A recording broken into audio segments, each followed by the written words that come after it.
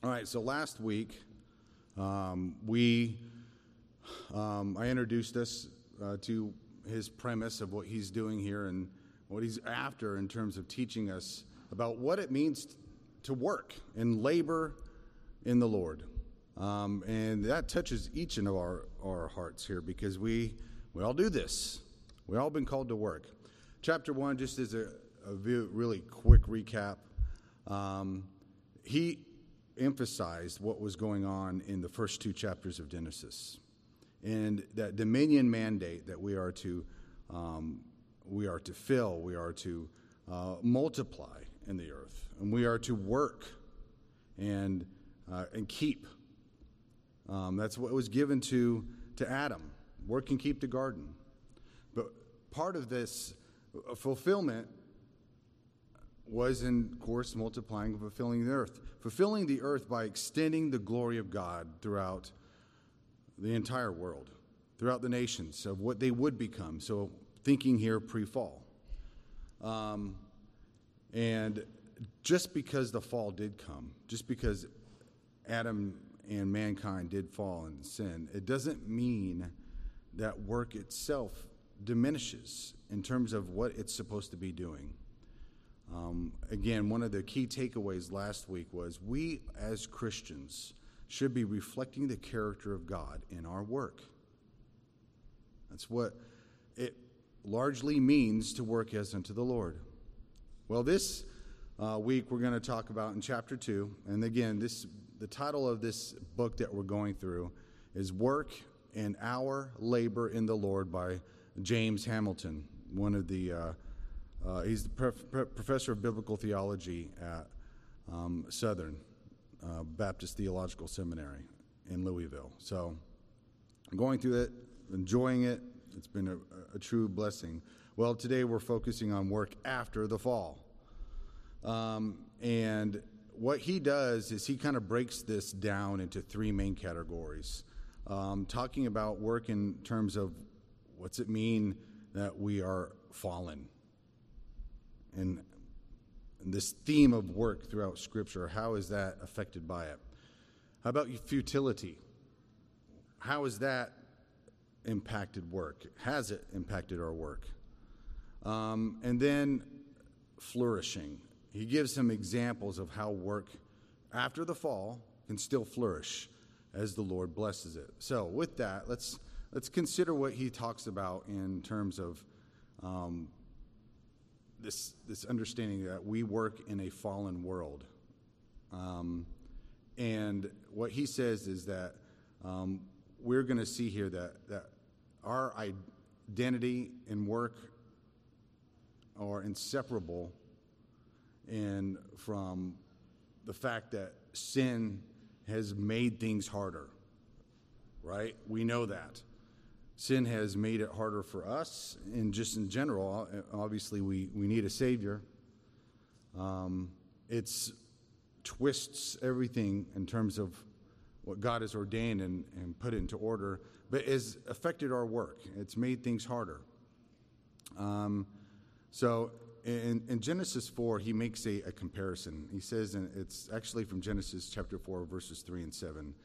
Let me read those verses. He says, "In the course of time, Cain brought to the Lord an offering of the fruit of the ground. And Abel also brought of the firstborn of his flock and of their fat portions. And the Lord had regard for Abel and his offering. But for Cain and his offering he had no regard. So Cain was very angry, and his face fell. The Lord said to Cain, 'Why are you angry, and why has your face fallen? If you do well, will you not be accepted? And if you do not do well, sin is crouching at the door. Its desire is contrary to you, but you must rule over it.'" In many ways, that last verse there about sin and its desire for you, he described it, Moses, as it's crouching at the door. Its desires for you, to overcome you, to pervert how you look at things. Indeed, to work can pervert even how you look at work. Well, what happened with the story of Cain and Abel, right? So Abel's sacrifice was accepted from the Lord. It was a sacrifice given with thanksgiving from the heart. The best portions. Cain held back and did not have regard for the Lord in his sacrifice, and so the Lord did not accept it. And so, long story, of course it's a short story in the text, but he ends up killing Abel, right? And then he is cursed. He ends up being cursed, and he's driven from the ground in a sense, okay? And what we see in Cain is his representation of the character of God's enemy. He's reflecting the usurper, not the creator, not God himself. And of course, that impacted the way he brought his offering to the Lord. But he's also, as a reflecting who his father is, the devil, he's realizing the curses and the threats that came out early on in Genesis. And so God made him to multiply. Hamilton writes, Cain has set himself against God's purpose by killing rather than increasing life. God had mandated man to fill the earth, to multiply. And what's he do? He kills. He does the very opposite Cain does. God made man to subdue the earth, and in doing so, exercise dominion over all the earth. But of course, at that time, in the context, we understand it to be the animals and to help life flourish. And instead of promoting Abel's own flourishing in his life, Cain put an end to it. Again, reflecting who his father is. By showing Cain rejecting God's purposes, Hamilton writes, the narrative reinforces what God's purposes are. In a very similar way, he writes, God's response to Cain in Genesis 4 of what's going to happen because of what he did, that aligns Cain with one who has already been cursed, that serpent who we talked about in the series beforehand. And so we see this. We see even repetition of the words that God spoke to the serpent. When he talked to Cain, he says, "Cursed you are. Cursed you are," he tells Cain, as he did to the serpent. In Genesis 3, when he cursed the devil. Cursed you are. And so Cain is identified as a seed of the serpent here. And he stands with those who will be cursed, he writes. Later on, even recognized into the descendants of Ham, one of Noah's sons. And those who dishonor Abraham, and so on and so on and so on. This theme of murdering, of not promoting flourishing in life. All right? But Cain is a worker of the ground. That's how he's described of early on in Genesis 4. But now he is cursed from the ground. Now, we already know that the Lord had cursed the ground in what he dealt out in terms of curses in Genesis 3. And to Cain, this is doubly falling upon him. There would be no fruitfulness at all for him. But I think one thing that we need to understand, friends, is that apart from the Lord and his mercies that he shows, not only to Christians but to mankind in general, there would be no fruitfulness at all in any work that we do. That fact that mankind, even the unregenerate, sees any fruitfulness or any productivity in their work, let's use that word, is a mercy of God. Is a mercy of God. But Cain is cursed from the ground. Cain he won't have a home. He won't have a refuge. He doesn't have that in the Lord any longer. He has no place to hide. He'll be a wanderer, the scripture notes. Proverbs 3, verse 6 speaks to this in many ways. He says in Proverbs 3, verse 6, "In all your ways acknowledge him, and he will make straight your paths." And that's exactly what Cain did not do. His paths were made crooked because of who he aligned himself with. And so one of the things that the author calls us to do is consider not only the sin of Cain and how that was played itself out in many ways a foundational way, and not acknowledging God in his sacrifice, which not acknowledging God in the preparation for that, which would have included his work, ended up in judgment. And that is a story that flows throughout all of Scripture. And we see that time and again and again. We see these, as the author writes, these propositional truths, these foundational truths that can be derived from a story like this, and how it affects all of Adam's race under his original sin, and how work gets harder because God's judgment against sin. And so it's important for us on the outset here to understand, why is work so hard?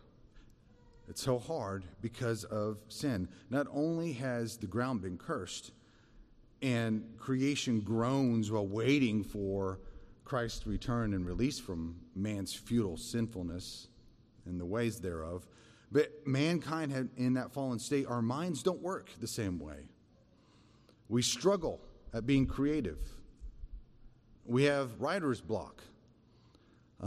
We don't remember well, and it gets worse as we age.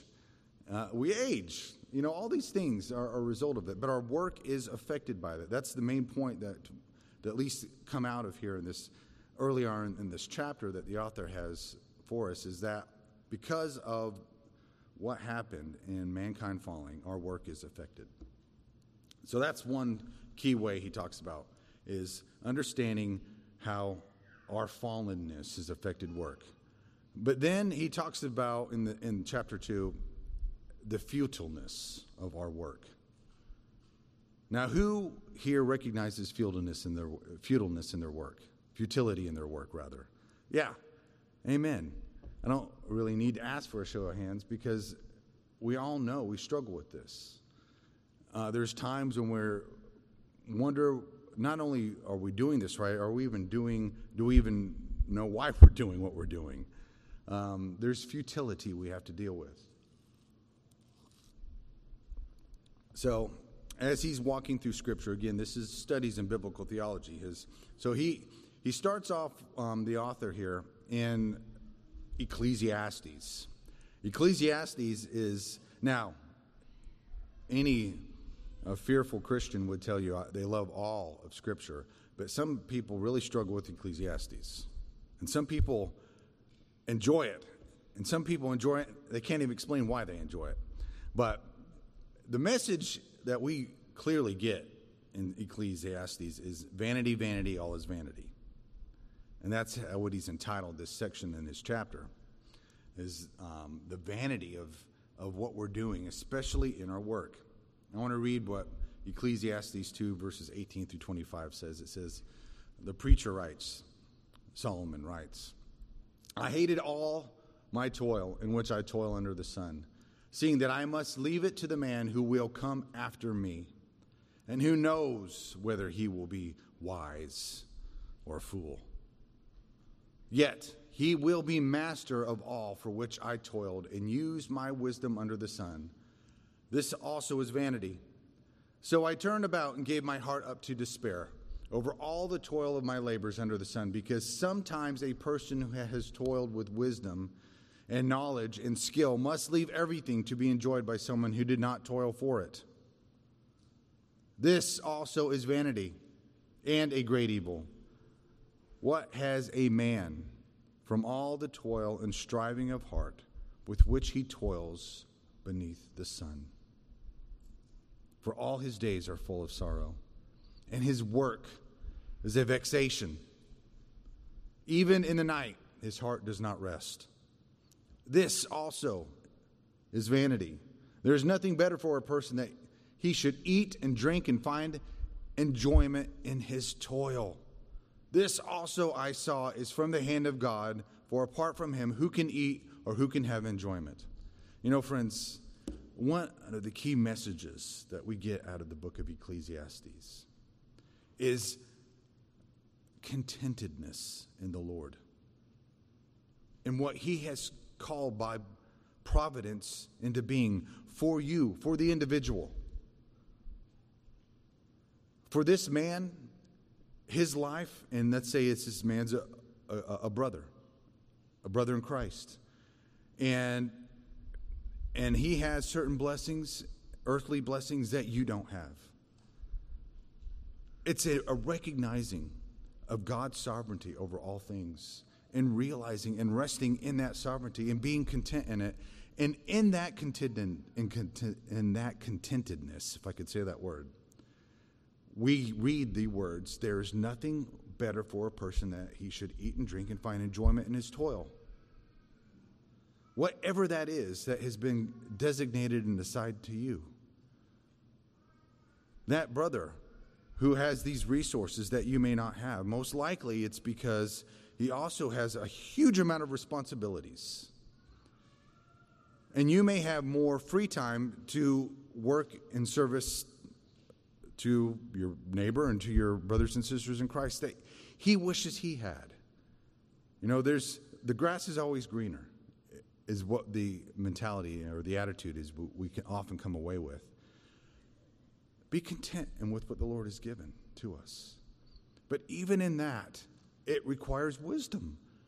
Because the Lord isn't telling us that, oh, you cannot stay, you must stay at your job and continue to be, challenged with things that are not right and just deal with them. No, thankfully, where we are, we have the ability for some mobility and we can look around. But at the same time, we must also have that spirit of contentedness. And so you can see, in some ways, and sometimes these truths seem to go against each other. To be content in your work, and yet, should I find new work, as an example? That requires wisdom and a humility before the Lord, how you do it. But even in that time of waiting on the Lord, because he loves to work out our faith through the requirement of being patient, we learn to be content. And what does that contentedness look like? It's taking enjoyment and with what the Lord has given us. Even that toil that we have. Taking, if I dare say the word, pride in your work. Because you're working as unto the Lord. James Hamilton writes, the toilsome, laborious nature of the futility of life and work is this major theme that we see in the book of Ecclesiastes. And we see it in many other parts of Scripture throughout. We see it in Proverbs called out specifically as well. But we are told a good way to respond to these things. We are told a good way to respond to these things. Ecclesiastes, he writes, wrestles with the realities that flow from God's word of judgment on man's work that we see again was dealt in Genesis 3. That work is going to be painful and frustrating, and then what happens? Death comes. In that toilsome work that you did to build that house, someone else is going to live in it someday, perhaps. This is what the preacher's calling all his vanity. Yes, brother.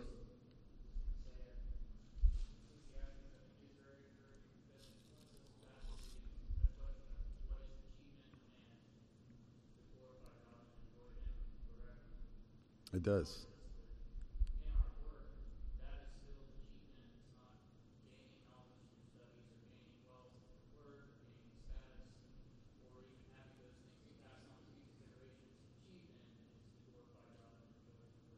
Yeah. Amen. It's a good word. Brother, in case you couldn't hear him, was reminding us of what is, again, the chief end of man. What is our chief man? Is to glorify God, enjoy him forever. And in the book of Ecclesiastes has that as its message as foundational as well. To enjoy God. And that's, of course, to the theme of what we're going through, even through our work. As we acknowledge God in all our ways, and we acknowledge him in our work and how we go about it, trying to reflect the character of God, there is enjoyment to be had.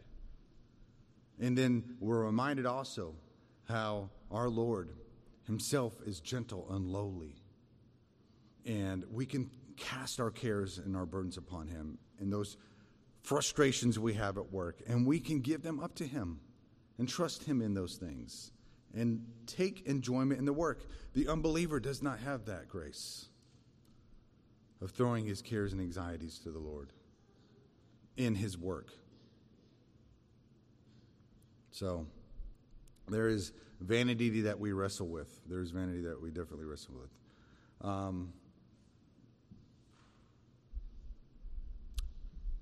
The preacher, he says in Ecclesiastes 3:22, so I saw there's nothing better than that a man should rejoice in his work. Now, again, we got to remind ourselves, who's saying this? The wisest man besides Christ who arguably has ever lived. Was definitely up to the point of this, but as arguably as ever lived. Now, more wise than Adam? I don't know. I want to go the wisest man that was around. He said these words. There's nothing better than a man than should rejoice in his work, for that is his lot. And again, but how do we do that? We do it through our enjoyment of God. And that through that connection that we have with him.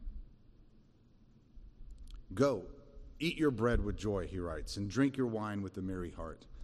For God has already approved what you do. How does he already approve what you do? What do you think he means there?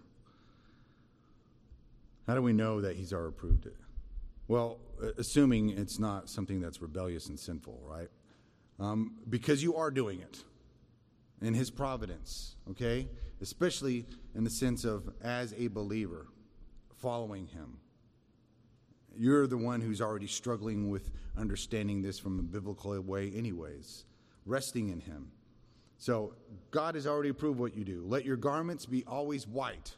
Let not oil be lacking on your head. Enjoy life with the wife whom you love, all the days of your vain life that he has given you under the sun, because that is your portion in life. And in your toil at which you toil under the sun, whatever your hand finds to do, do it with your might.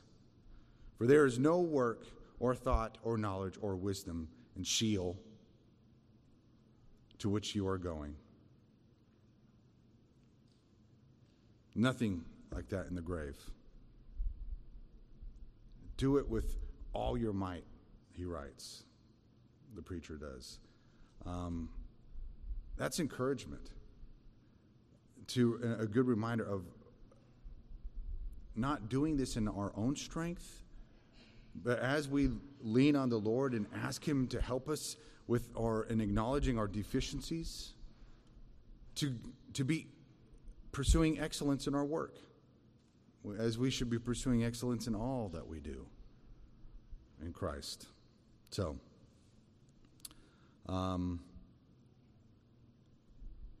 there's nothing better that a man should eat or drink and enjoy his work. And if one can do this, it is God's gift to him, even in the making of many books and the study so wearisome to the flesh. You know, these are his parting thoughts as he finishes out the book of Ecclesiastes. Again, acknowledging God in your work. And then we see in the Proverbs, the book of Proverbs, as we walk along, the teaching that we have there from the Lord. You know, how do we work wisely? How can we be diligent? He gives examples. Lots of it. Our house is being built up by Lady Wisdom. And then we see the other house out there being built up as Madam Folly. Those who enter Lady Wisdom's home find life. See that in Proverbs 9. And those who go to Madam Folly, what do? They die. And, of course, that is also applied to our work. Scripture talks about to take notice of the ant, that simple and humblest of beings, and yet knows how to prepare, to observe these things that we have before us and take note of it. One of the messages here is to stop and think and ponder these things. Don't just go through your lives in automation and not think about what it is you're doing. especially as we're talking about in the idea of work. They commit those things to the Lord, seeking out wisdom. Fathers were commanded in Deuteronomy 6, verse 7, to teach their sons the law of God, to teach their sons the law.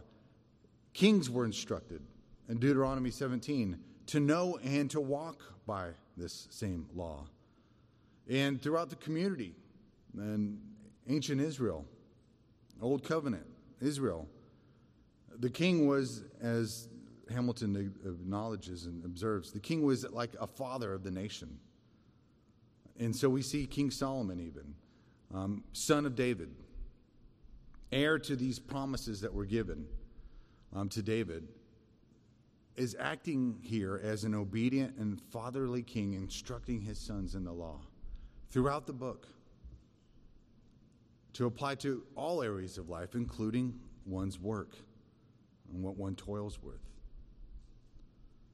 To avoid those pitfalls in life where our pride comes in and where we see the things that the world has and we desire things more than Christ himself, and those become our pursuit rather than the Lord God himself. They twist the way we look at our work, and our work can become, you can look at a man and you think, well, that guy's got great work ethic. He works hard. He works long hours. But to what end if he doesn't know the Lord? What is he trying to build up? Is there a treasure in heaven that he's working on? No. No, he's building up something that, as Solomon has already identified, is something that's vain and will be passing. It's always from the heart that one derives and understands where is wisdom in what they're doing. Because that man can look like he's wise as he works and portrays a good work ethic, but it's from the heart that instructs these things. And so that's where we're aligning ourselves, instructing our own hearts to be aligned with what God says in his word. Then he talks about Proverbs 31, women in work.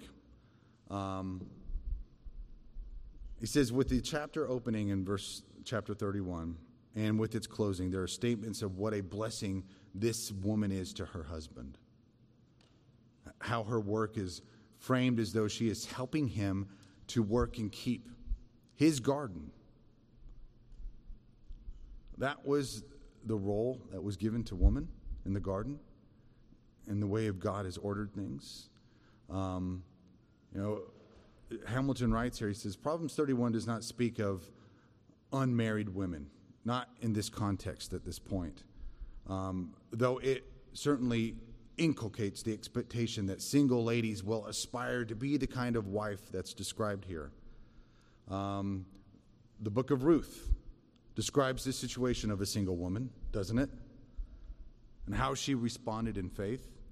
Paul gives instructions for widows, young widows, old widows, in 1 Timothy. And even those who might not ever marry. This Old Testament covenant community, James writes, provided a family structure that finds its new covenant analog in the church, the family of God. So even though Proverbs 31 is really talking about this woman who has a family that's helping her husband provide for it, and as she works diligently, there is wisdom here to be found for all women and applying to the work in that diligence, acknowledging what God has called them to. So he certainly brings up this woman in Proverbs 31 that we all look to and admire. Some of the things, the characteristics this woman is doing in her work is she rises up early. She rises up early. That certainly she doesn't sleep in. She provides food for her household while her husband is standing in the city. And you could say his virtue is increased even by his wife's hard work. Her children and her husband rise up to bless her and praise her. She's not seeking that, but that is a byproduct of it. Again, she is working as unto the Lord. She wants to please him. there is that curse of her desire being for her husband, but God's mercy in working out a woman's desire to be pleasing to him, helping her to make her desire for Christ, in whom all the answers are, and who she finds her ultimate fulfillment in. And so she works as unto him, and as a result, her family is blessed. She thoughtfully considers fields she might purchase for fruitful cultivation. She sells merchandise she worked hard to produce a profit for. She's generous with it. So there's this hard work that this woman is doing, fulfilling her role and helping her husband in keep and work the garden, so to speak. The last section he talks about in this chapter is one of flourishing. And when he talks here about flourishing, he gives some examples from Scripture. Examples from Joseph, Daniel, from Nehemiah, and of Ruth. And so we'll just kind of look at some of these. For Joseph, right? A godly example here in work for sure. Here we have a man that fell victim to other people's sin. And yet in that backdrop of that story, he remains faithful to God, and God blesses the fruitfulness of his endeavors as he acknowledges God in his work. And through that, his family is blessed. The whole world is blessed because they have food in that time of famine. Hamilton writes, he says, if Joseph's desire was to possess the land of promise, his reality was truly something different. His reality was being sold as a slave and taken to Egypt. If his desire was to perpetuate the line of the seed of the woman through his offspring, his reality was to be married to the daughter of an Egyptian priest. If Joseph sought God's blessing, by the world's standard of measure, it would seem that he was cursed. And yet, we never read of any sins Joseph committed in regard to playing out this role in Egypt. Now, certainly we can argue about the way he taunted his brothers if he did, but Scripture doesn't call it a sin. We don't have that in Scripture saying that. We can actually be guilty sometimes of eisegeting into the text there if we are, but still, when he was fulfilling his promises in the land of Egypt, unknowingly, trusting the Lord, he was faithful, and God brought blessing on the lives of the people around him. Daniel is a very similar story. Joseph was sold into slavery, thrown into a pit. Daniel was faithful, one of the first exiles that came out of Jerusalem to Babylon. He himself, in faithfulness, was thrown into a pit. And we see his tenacity and his faith to hold on despite the culture around him desiring to see him fall. He had that strong acknowledgement in the Lord, that trust in him, and it kept him with the task at hand. And he was given much work to do. He was put over much in the land of Babylon. God used him. He used his friends as models of faithfulness. And so we have that example in Daniel as well. Nehemiah. There's a lot could be said about Nehemiah. That even as a type of Christ, Hamilton comments here about the way he must have been a man of Bible study and prayer for the book that bears his name, to read as it does. And we see also similarities with Nehemiah's life with Joseph and Daniel, serving in foreign courts. And so that's one of the things that he brings out is the life and work of Nehemiah. What do we see in Nehemiah? This was a man who was constant in prayer. He recognized God's hand at work in his own work. despite the faithlessness at times of the people given the work to do, he had to come back a couple times and chastise the people and the leaders there. And that took courage, trusting the Lord in the work that he had given to him to do. He knew he didn't have the strength to do it himself. God used him as he had promised he would. Then closing up this little section here, we talk about Ruth. She says in Ruth, verse 5 of chapter 3, talking to Naomi, because Naomi's trying to tell her how to behave around Boaz, if you remember the story. And what she says, all that you say I will do. Here's a Moabite woman who had took upon the faith of her family, of her in-laws, her mother-in-law, her husband had died. And she goes with her to this strange land.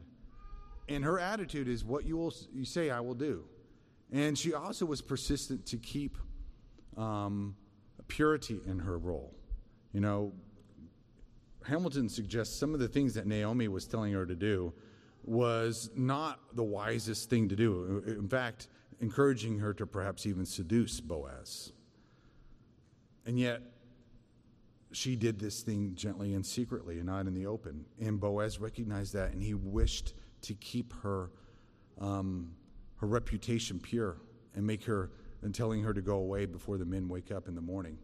Again, I'm assuming you remember the story of Ruth, but all to say, in the interest of time here, is we have a woman here, example of Ruth, who, and then it's a very exhilarating story, Ruth. An example of a single female, a widow at that, at work. James Hamilton says the following observations can be made here. He says, first, Ruth sought work authorized by the law of Moses. She gleaned the fields. She wanted to stay within what she said. Remember, your God will be my God. She wanted to fulfill and be obedient to these rules. So she sought work authorized by the law of Moses. Second, she worked hard in the service, not only of herself, but also to the benefit of her mother-in-law, who was dependent upon her. Again, part of the blessings of our work is we have provision for those who depend upon us. And then thirdly, she worked in such a way that she gained a good reputation among her fellow workers and in the community at large. The fellow Israelites in that town that lived there knew she was a Moabite woman, and yet they had respect for her because of what she was doing for her mother-in-law and in the way she went about her work even. God blessed it, even through her work. Blessed her, that is. And then fourth and finally, Hamilton writes, she worked in a way that was sexually pure. And again, regarding that advice that Naomi gave to let Boaz know that he's a kinsman redeemer. She was careful about that, uncovering his feet. Preserving chastity, he writes, even as she honored Naomi at the same time. So God blessed her. So the parting words that we get here in this chapter as I close up is that, and this is focusing mostly work under a view of an old covenant. Now next week, Stephen's going to talk about it, working more in the view of the new covenant and what that looks like. Both, of course, in a fallen world, but one that's been redeemed by Christ in many ways for us believers. So there is still man's responsibility of work that remains despite the fallen world around us. And we can't not let that discourage us from pursuing excellence in it. But we do this, even as we see an example in Ruth, to be faithful in obeying what God has called us to do. Not lying, to have integrity in our work, to hate a bribe, to fear God and not man, to pursue honest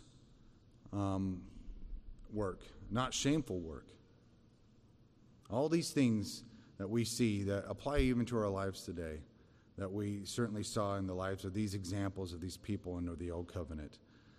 And so next week we'll learn more what it means, more detail under the New Covenant.